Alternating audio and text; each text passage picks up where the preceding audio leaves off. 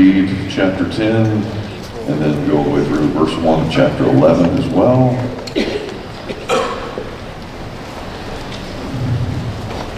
It's funny, it seemed like we had a couple of new families who were here last week, but after the sermon last week, they didn't want to come back. I don't know why. No idea. Just wait till next week. Whew. We're going to have about 50, 60 verses next week of all sorts of fun stuff. But I think this week will make much more sense to you, I'm hoping. You may still disagree with me, that's normal, but at least it will somewhat make sense. Daniel chapter 10, verse 1, hear the word of the Lord. In the third year of Cyrus, king of Persia, a word was revealed to Daniel, who was named Belteshazzar. And the word was true, and it was a great conflict. And he understood the word and had understanding of the vision. In those days, I, Daniel, was mourning for 3 weeks. I ate no delicacies, no meat or wine entered my mouth, nor did I anoint myself at all for the full 3 weeks.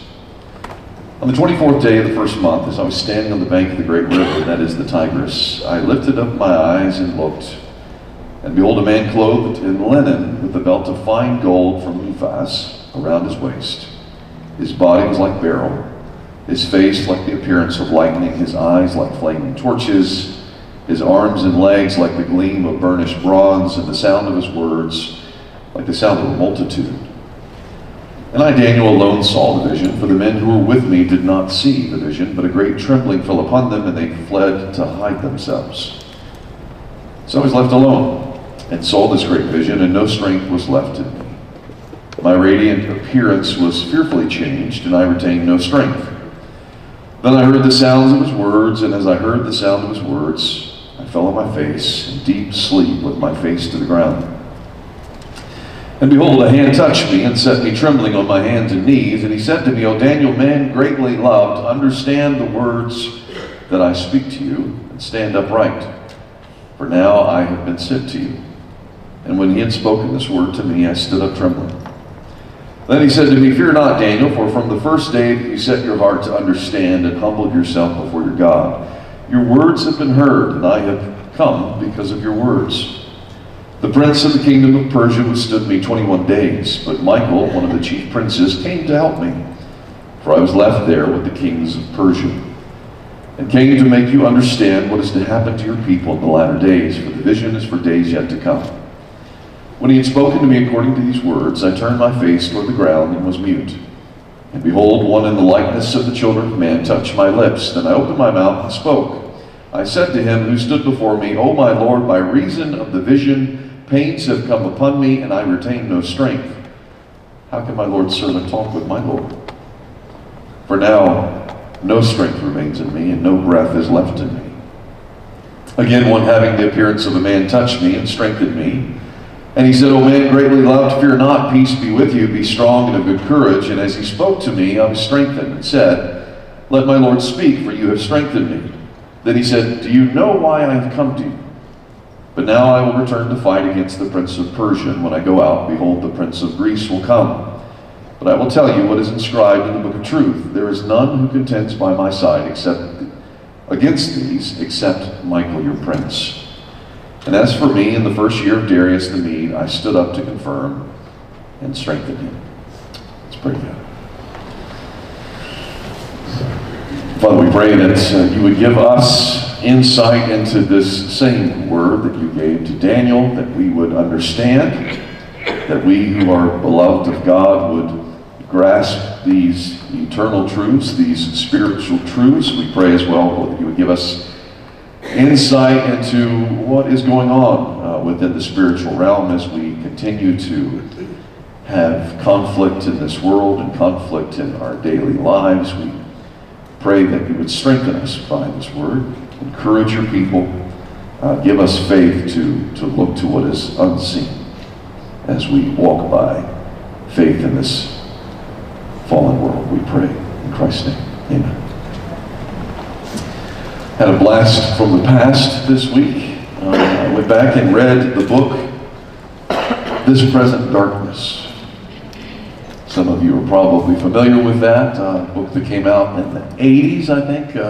It was one of the first Christian books that I ever read. I was still a teenager at the time, had just come to faith in Christ, and I was utterly fascinated by it. And for the sake of the sermon, I figured I might as well go back and look at this text, because there are some commonalities between the two for sure. It's a fictional story that Frank Peretti wrote back in the 80s that takes place in the college town of Ashton in small town America. We're never told what state it's in or anything of that nature. But in a period of just a few years, all the important leaders of the town disappeared. Not from some secret rapture or anything like that, but somehow they're either getting sick and they can't do their jobs anymore, or they move away for some reason, or they just die. And in that same period of time, there are others who move in to take their places, to replace the pastors, the college professors, the administrators, the judges, the politicians, etc. And as a result, most of the men and women who are now taking these new positions are all somehow related. They're members of what's called the Universal Consciousness Society, which is related to the New Age movement. And seemingly, according to the story, is orchestrated, if you will, by the horde of demons behind them. And so each one of these new people in town, except for a select few, have been taken possession, if you will, by demons. Right?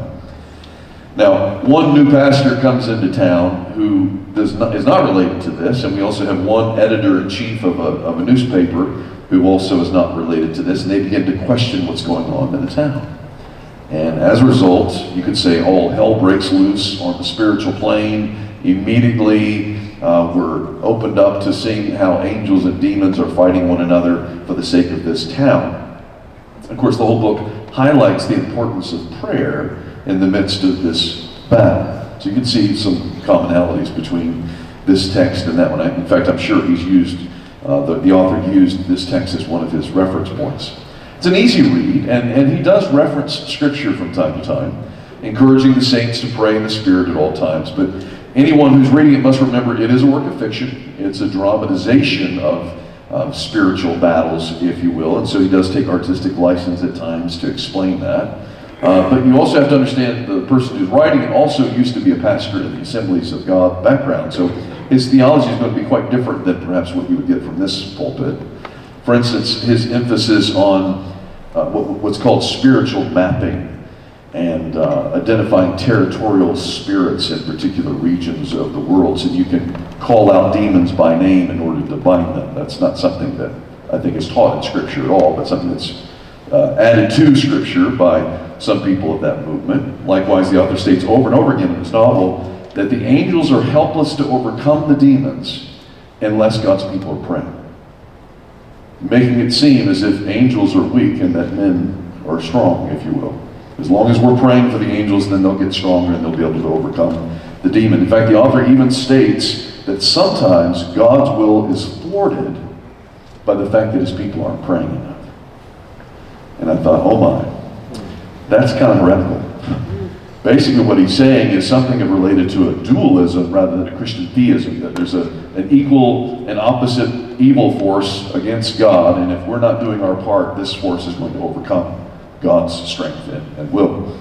Additionally, like most other Christian fiction stories today, whether in the movies or whether in books, I personally have a beef with the fact that almost all of these stories always end with good triumphing over evil in every way.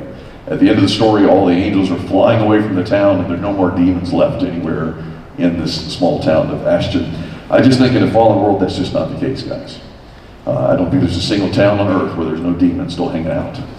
Still bothering people, still pestering families, still getting involved in our lives, whether or not we recognize their presence. Nevertheless, having critiqued him like I critique so many other things, I would say he does a good job of bringing the reality of the spiritual realm, especially to Americans who really have not given much thought to that at all, and also given a great encouragement to God's people to pray. And so, because these are interlapping ideas in chapter 10 of Daniel, I wanted to focus on that this morning. So let me give you a little bit of background to Daniel chapter 10 to get us into this particular passage.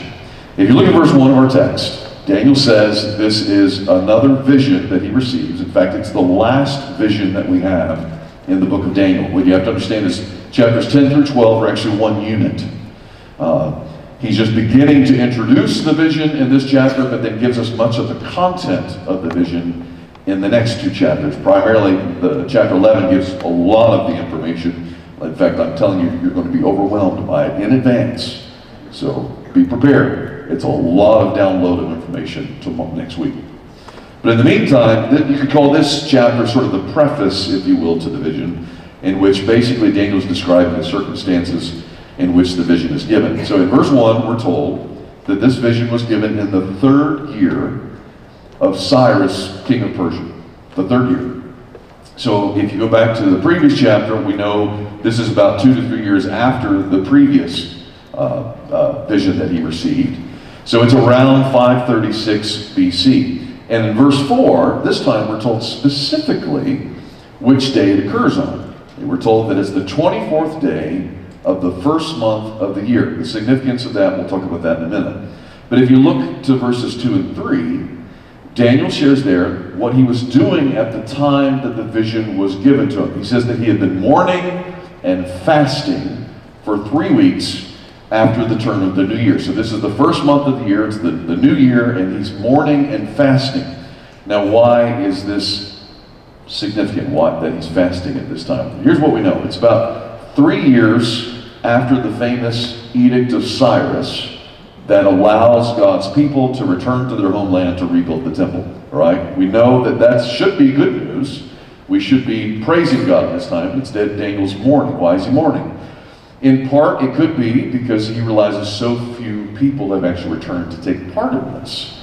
We find out, again, Ezra and Nehemiah gives us quite a bit of background information to help us understand what we're reading here in Daniel.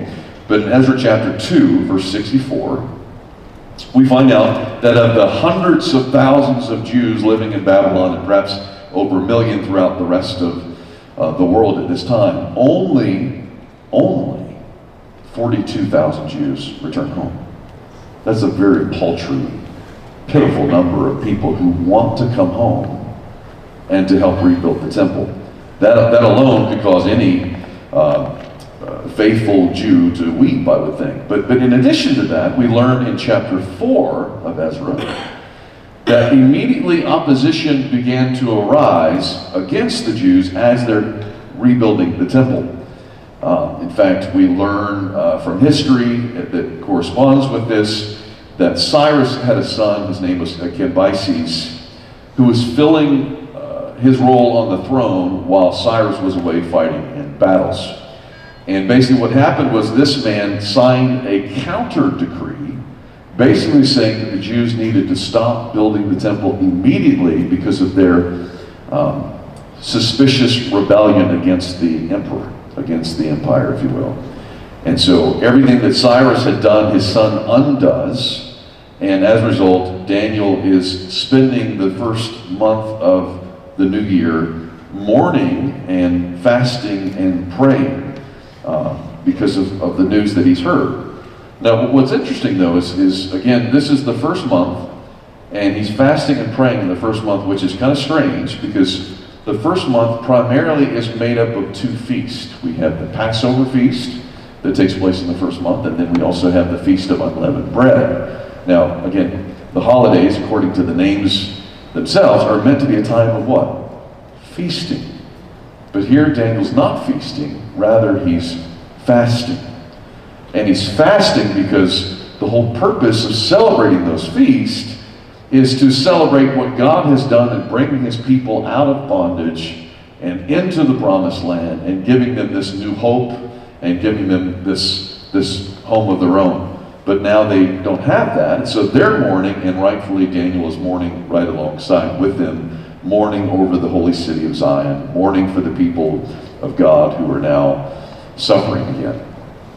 Now, even though Daniel is likely too old to have gone back with them, again, he's in his upper 80s at this point, likely.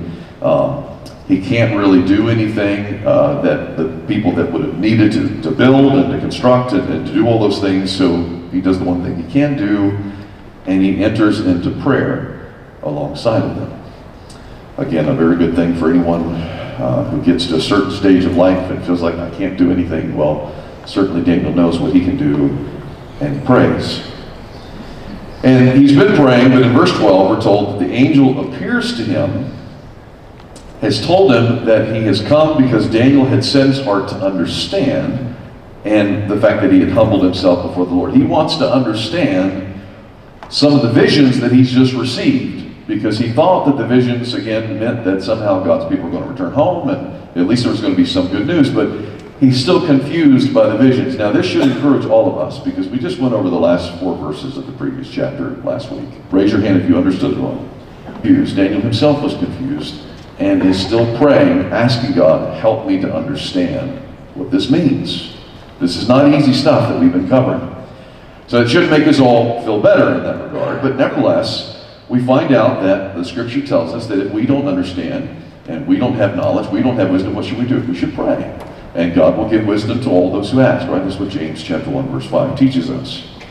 But of course, none of us should expect an angel immediately to come to our side the minute we pray this prayer, right? I don't know about you, but when I've asked God for help in understanding the Word of God, as far as I know, I haven't seen any angels that have come to minister to me, to tell me a little bit more about what the Scripture says. But rather, we find in the New Testament, the Apostle Paul is continually praying that God's people would understand. And he's praying that the Holy Spirit would immediately fill them to give them more understanding, to give them some more insight into what they're reading and how to apply it to their lives. So we're not expecting an angel to come to minister to us, but we certainly are expecting the Holy Spirit, who already dwells within us, to minister to us in that way.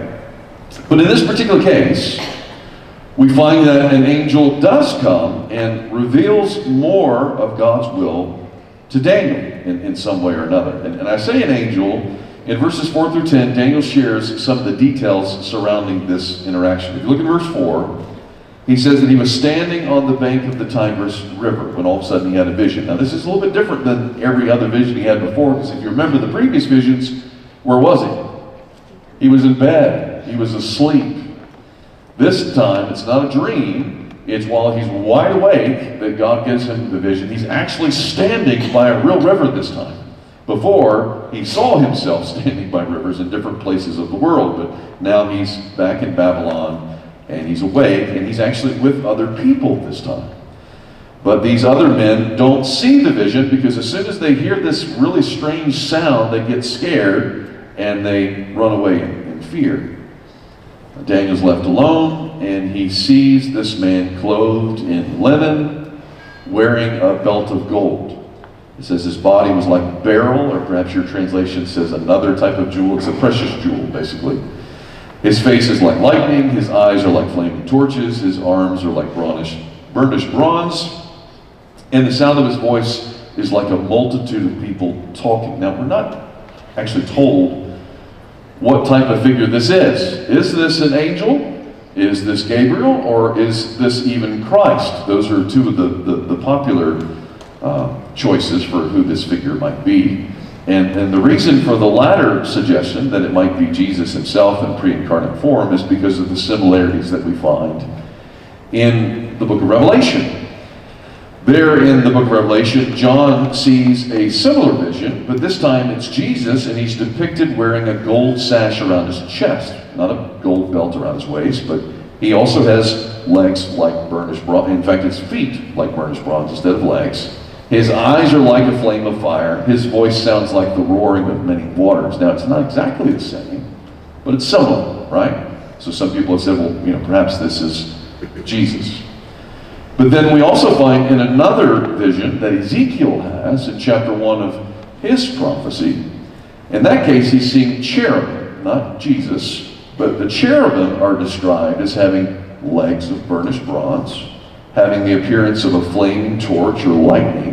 It says the wheels of their chariots are like the gleaming of beryl. It's the exact same word that's used here in the Hebrew is used in Daniel 6. It's the exact same jewel that Daniel sees, Ezekiel sees. And then he says the sound of their wings was like the sound of many waters. So again, it's this multitude of sounds of some kind. So based upon the similarity here, again, we can't determine whether it's Jesus or whether it's an angel, because they both have very similar descriptions in terms of the imagery that these prophets are seeing to represent something of the glory and the holy holiness of the angelic and the celestial realm, if you will. We can't determine based upon their description alone, but I think we can determine by the words that he speaks. If you look in verse 12 and 13, there the figure says to Daniel, "Fear not, Daniel, for from the first day that you set your heart to understand and humbled yourself before God, your words have been heard, and I have come because of your words." But then he says in verse 13, "The prince of the kingdom of Persia withstood me 21 days. But Michael, one of the chief princes, came to help me, for I was left there with the kings of Persia."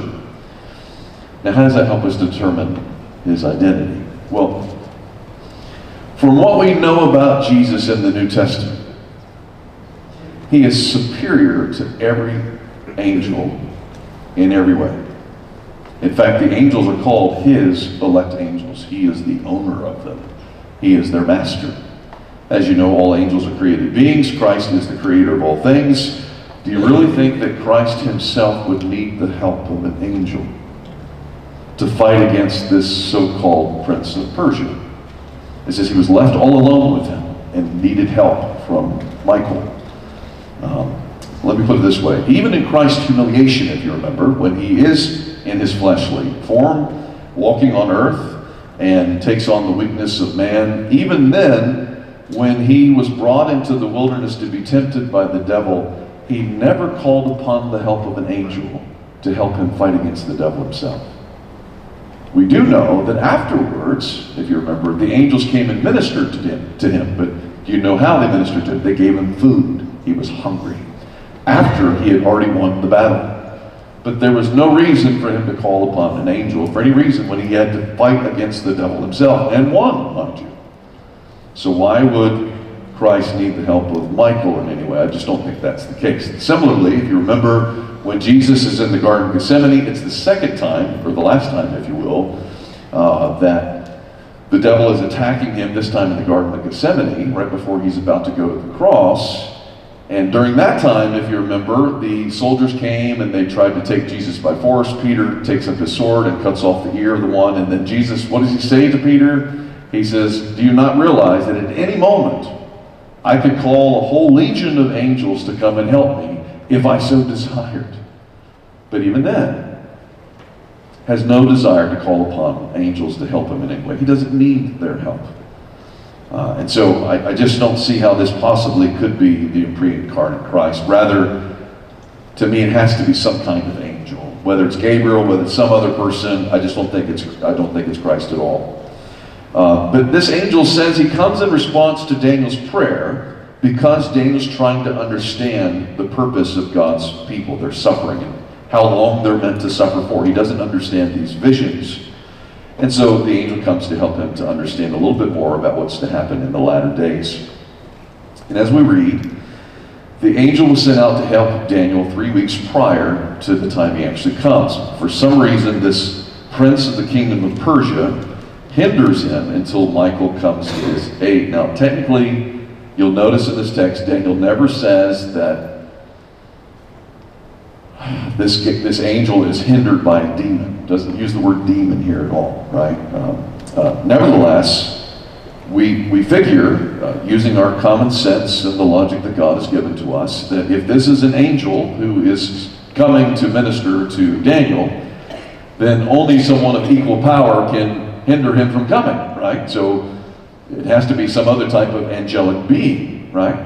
But at the same time, what we understand is that the angels tend to work together, right? They tend to be on the same side. So why would one angel hinder another angel? So again, using common sense, that's why most people, most commentators, most scholars have understood that he's referring to some fallen angel, some demon that's referred to here as the prince of Persia.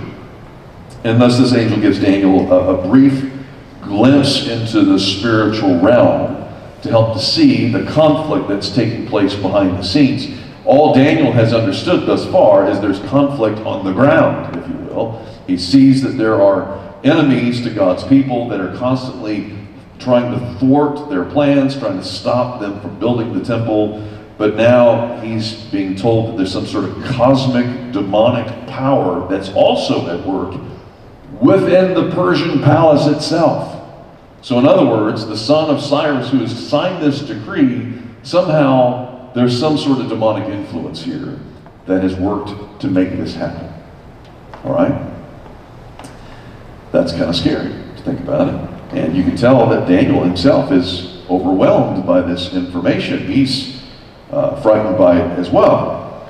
And it's interesting, right after the angel tells him that, he says, and now I'm going to go back and fight this prince again. And then after him, I'm going to go and fight against the prince of Greece. So some other figure. And why these two particular ones? Because those are the ones that are in power now and the ones that will be in power afterwards. There are some sort of demonic figures that are purposely trying to stamp out the work of God and even stamp out the people of God. This is something that he is revealing to Daniel in this vision. But notice, not once does the angel ever encourage Daniel to pray for him, that he would have the strength to fight against demons. Okay? Not once does the angel need his help in any way to do his work. In fact, it's the other way around. The angel has come to minister to Daniel because of his weakness. Over and over again in this text, it makes that emphatically clear that Daniel's the weak one and the angel's strong. In fact, if you just look through it, verse 8, for instance. When Daniel first sees the angel, he shares with him, "There's no strength left in me. I retain no strength." Nothing. Right? Verse 9, when he hears the angel's words, he falls on his face as in a deep sleep. He's scared. He's weak. Verse 10, the angel touches him. He's still trembling on his hands and knees, even as the angel's trying to help him. Verse 11, he stands at the angel's command, yet he's still trembling. Verse 15, when the angel speaks to him, Daniel immediately turns his face to the ground in fear, and he's stricken mute. He can't say a word. Only after the angel touches him a second time he's able to speak, but still says, "No strength is in me. I'm in pain. I'm out of breath," he says. As a result, the angel touches him a third time to strengthen him. So contrary again to the fictional portrayal of prayer and angels in some of these books that maybe you've read, the angels don't need our help. Okay? If anyone needs help, it's we who need the help of angels. It's the other way around. In fact, anyone who says that an angel spoke to him and he had a great conversation with him, I often question that. Usually they're portrayed as, well, we're sitting in the chair and we're just having a good conversation with the angel. Or, we've talked about I forget the kid's name, whatever, that supposedly went to heaven and wrote a book about it. He's sitting in Jesus' lap or something, something crazy like that. Every single time in Scripture when any celestial confrontation occurs between a man and an angelic being, or even Christ himself, they're all scared to death. They're putting their head to the ground. They're afraid to even look at this holy, majestic, glorious being. They have no strength. They're in pain and want to die. Don't tell me I had a comfortable, reclining conversation with an angel. It just doesn't happen, folks. In fact, a number of commentators that I read this week on this passage said, we all should take great comfort and encouragement from this to know that we can sit in our recliner chair and read this text, realizing how much suffering Daniel underwent to give it to us, and how much suffering and pain other prophets underwent in order that we might read God's holy word. We can read it comfortably, at least to some extent, because someone else was uncomfortable being in the presence of the holy. Nevertheless, the angel did come in response to Daniel's prayer, and he came to strengthen him. He came to give him understanding. He came to encourage him, even though it's frightening, even though it's scary what he's been sharing with him.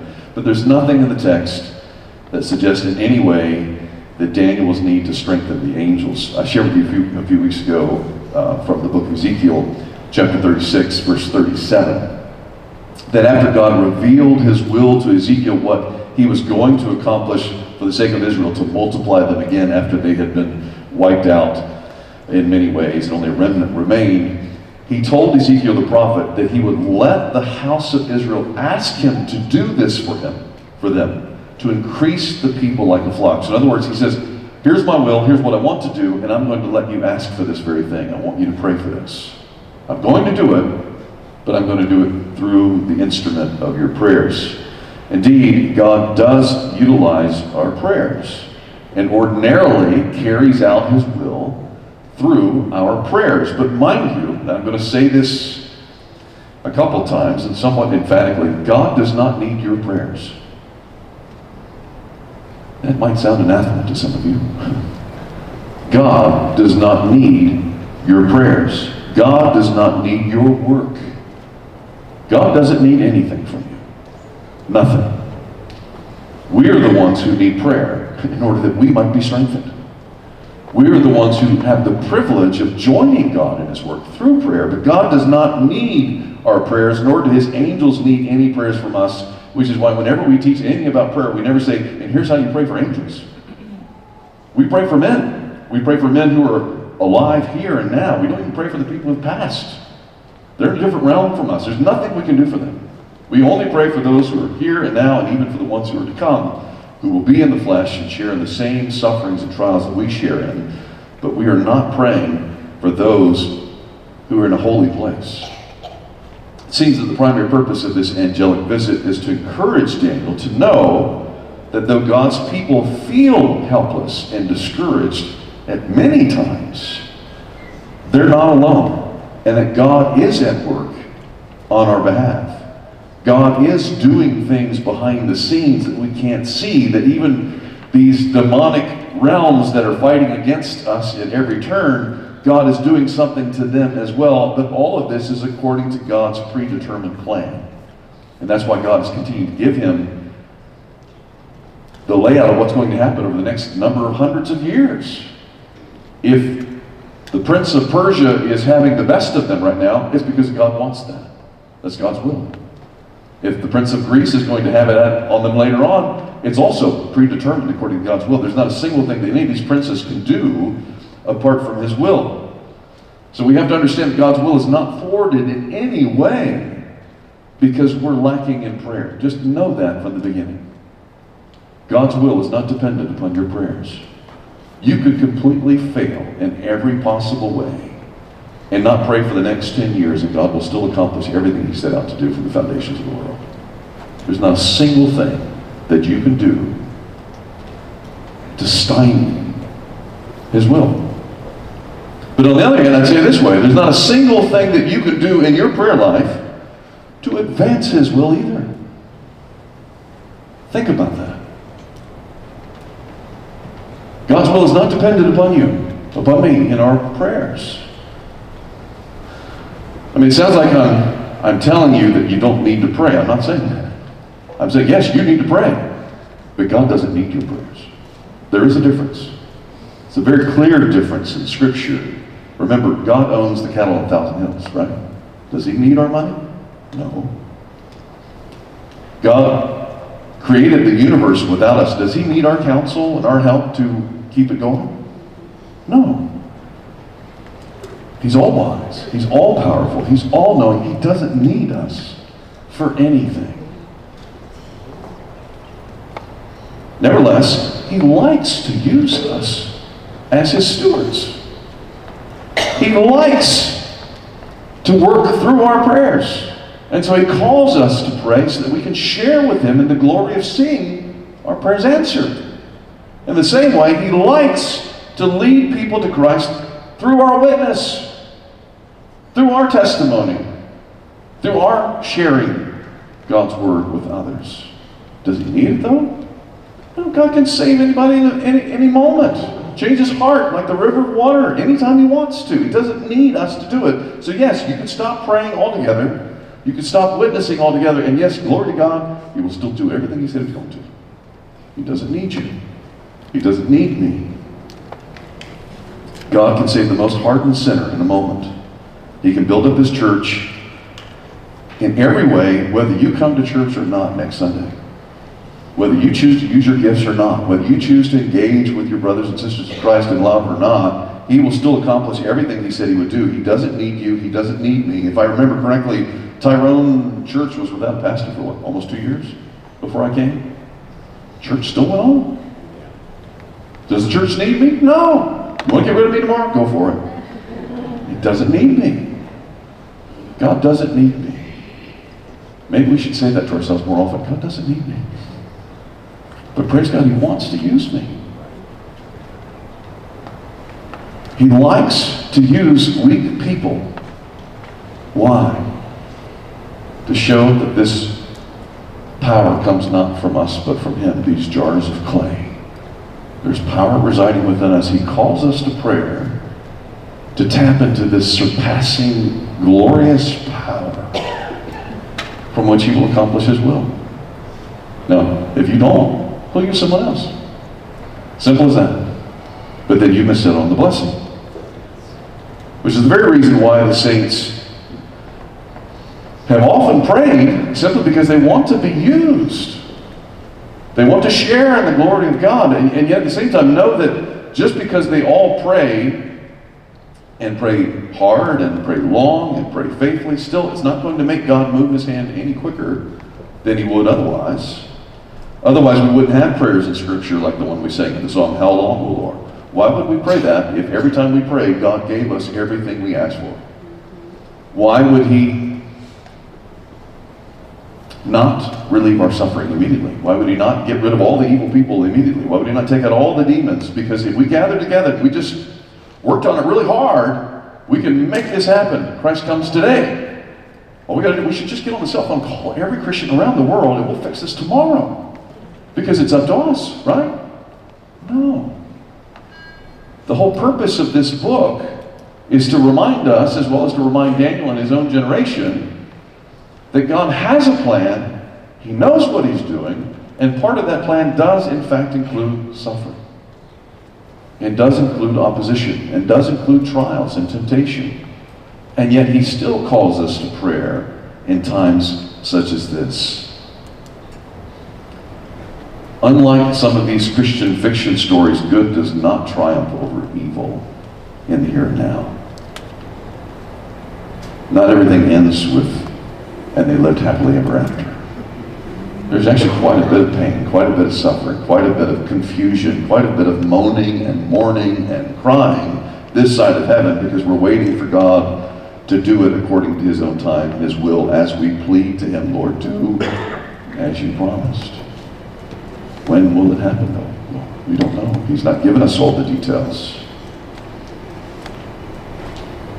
It's the same today for the church around the world. God is not going to put an end to all Christian suffering and persecution tomorrow in North Korea, no matter how much we pray for it. More suffering in North Korea than anywhere else in the world. Or Somalia, or Nigeria, or any of those other places in which our brothers and sisters in Christ are persecuted on a daily basis. We can gather prayer groups, but that doesn't mean that He's going to stop it tomorrow. Don't misunderstand me. I'm not saying that God doesn't work through our prayers for His deliverance, though. He chooses to work through our prayers for His deliverance. I'm going to keep going back and forth with this. I'm going to confuse you to death. Because clearly God worked through the prayers of His disciples to release Peter from prison. Did He not? Did He not also, through the Apostle Paul in Philippians 1:19, say, Paul said that I will be delivered from this through your prayers. And yet he also says, but I'm not sure whether I'm supposed to live or die. I think I want to live to help you guys, but I'm okay dying too.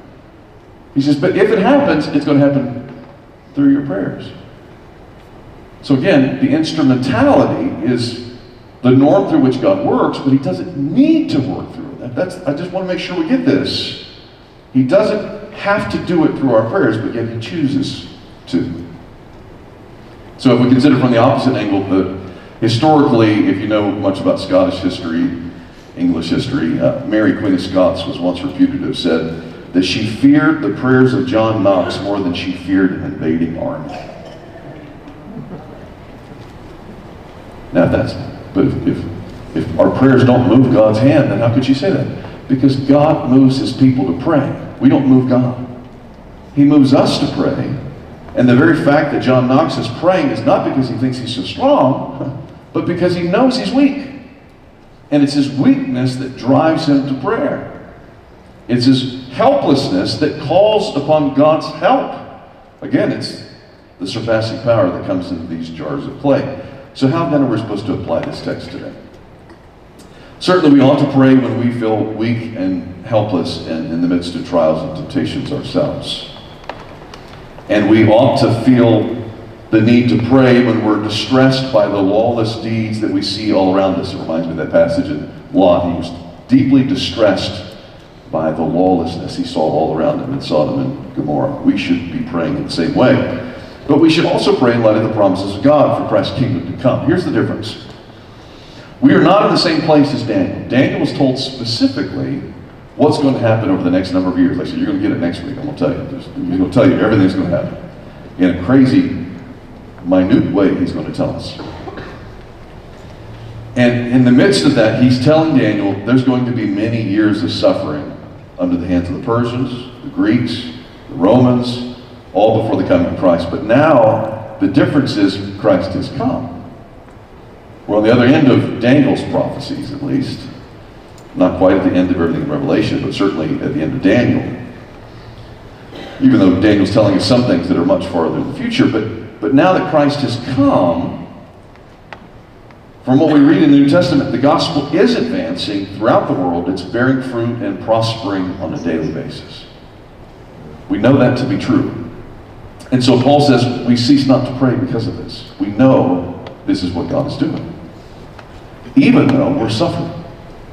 Even though we undergo persecution, at the same time, the gospel is advancing. So again, we can't force God's hand through our prayer, but God's hand does move us to pray, particularly for His kingdom. For His kingdom to come, for His will to be done, on earth as it is in heaven. We're told explicitly to pray this way. And so, there's a man from the 18th century, Jonathan Edwards. I think many of you have heard his name before. He wrote on this topic. He had been studying this for a number of years. And he wrote a treatise that was entitled A Call to United Extraordinary Prayer, a Humble Attempt, he says. Showing how the many prophecies regarding the restoration of Israel in Daniel, Ezekiel, Isaiah, and all these others showed the advancement of the church being carried on through the prayers of God's people. That it will happen through their prayers. He said this, when God has something very great to accomplish for His church, it is His will that there should precede it the extraordinary prayers of His people. That first God moves His people to pray, and then God brings forth revival. So again, He doesn't need you to pray, but this is the way He chooses to work. He first moves your hand. You don't move His. He moves your hand, He moves your heart to pray, and then as a result, something good often comes from it. Even though his book, strangely enough, didn't have very much of a circulation in the 1740s, very few people read it. No one even knew that he'd written it. But about 40 years later, there were some Baptist leaders in England who had republished it and began to urge churches in England to meet on the first Monday of each month to pray for revival. And within a period of about 5 to 10 years, revival broke out, strangely enough. And the modern missionary movement began as a result of that. William Carey was the first one. All of a sudden he felt a burden to go preach the gospel to the Indians, meaning India. And no one ever felt that before. All of a sudden he was deeply burdened to go and preach the gospel to India. And then all of a sudden, other people began to be burdened by the same thing, that they wanted to preach the gospel all across the world. And it can be pointed back to the time where these people are reading a book by Jonathan Edwards that no one had read about the need to pray. And that God likes to work through prayer to begin these types of movements. And we find the same thing was happening in this neck of the woods, in the state that I came from, Connecticut, which I hardly believe anybody prayed there. But at the time, in Connecticut, there were congregational churches throughout the state that began to have a monthly prayer meeting, encouraging each other to pray. About 2/3 of the churches in that region began to have a concert of prayer. And a number of revivals began to break out through the instrumentality of their prayers. What started that latter move, just some local pastors were depressed, I guess you could say, for a lack of a better term. They were depressed by a decline of religion in the land. And so they agreed to pray once a month for the special purpose of asking for God to pour out His Spirit once again upon His people, for an increase in religious exercise. In other words, that God's people would be more devoted. They would want to seek God. And so they began to pray that regularly together. Each of their churches began to have prayer meetings to do that. And eventually, again, there seemed to be much movement amongst God's people. So here's my question. Are you not depressed by what you're seeing? In fact, almost, are you not oppressed by what you've seen and read? On a regular basis in our country, it just seems like the country's going to hell in a handbasket awfully quick. It just seems like it's rapidly changing and going in the wrong direction. I'm not talking politics, I'm just talking in general. It just seems like more and more lawlessness is the norm, foolishness is the norm in our country. Evil's now considered good, good's now considered evil. That's normal for us now. You not sense that the church has just gotten weaker and weaker and been pushed to the sidelines, and no one even seems to care whatsoever what the church does or says?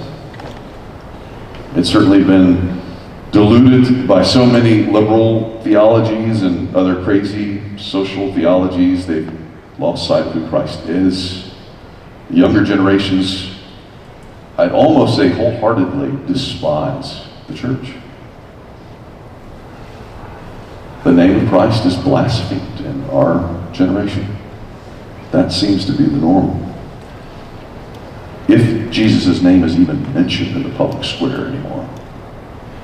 When was the last time you heard the name Jesus mentioned in public or on a newscast? It doesn't happen very often.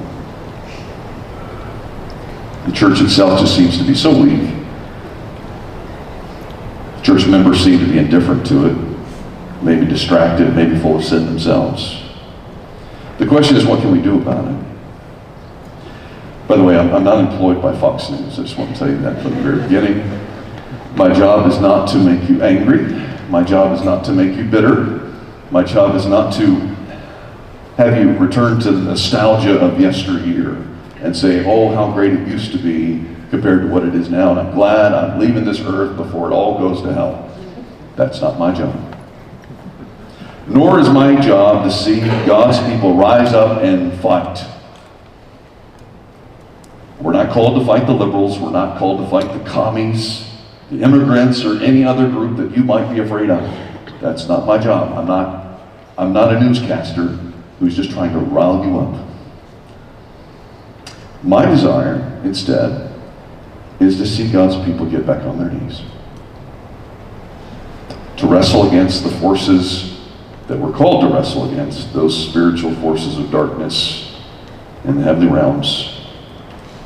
Asking God, pleading with God, mourning with God, asking Him to destroy the kingdom of sin and Satan, to advance the gospel of Christ in our land once again, to purge the church of all of this sin and corruption and confusion, and simply to pour out His Spirit upon His people.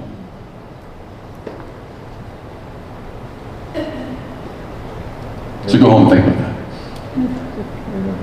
that. No, the elders have agreed to call a monthly prayer meeting. Praise God. As a start.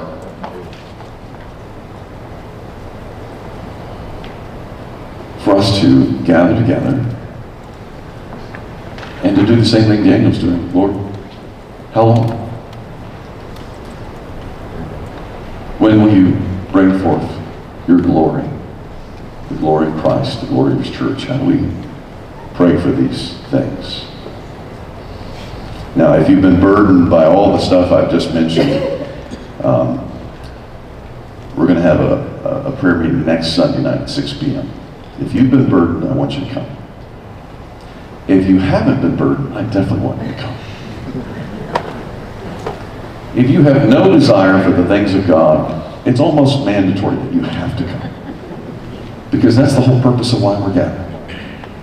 Because I think all of us have been distracted to some extent. All of us have been depressed to some extent. All of us have been, here we are, but weak.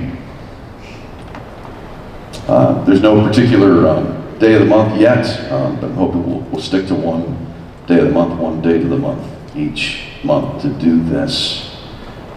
Until God does something extraordinary. Or until our voices, we've lost our voice altogether. How about that? That's my hope, that's my prayer.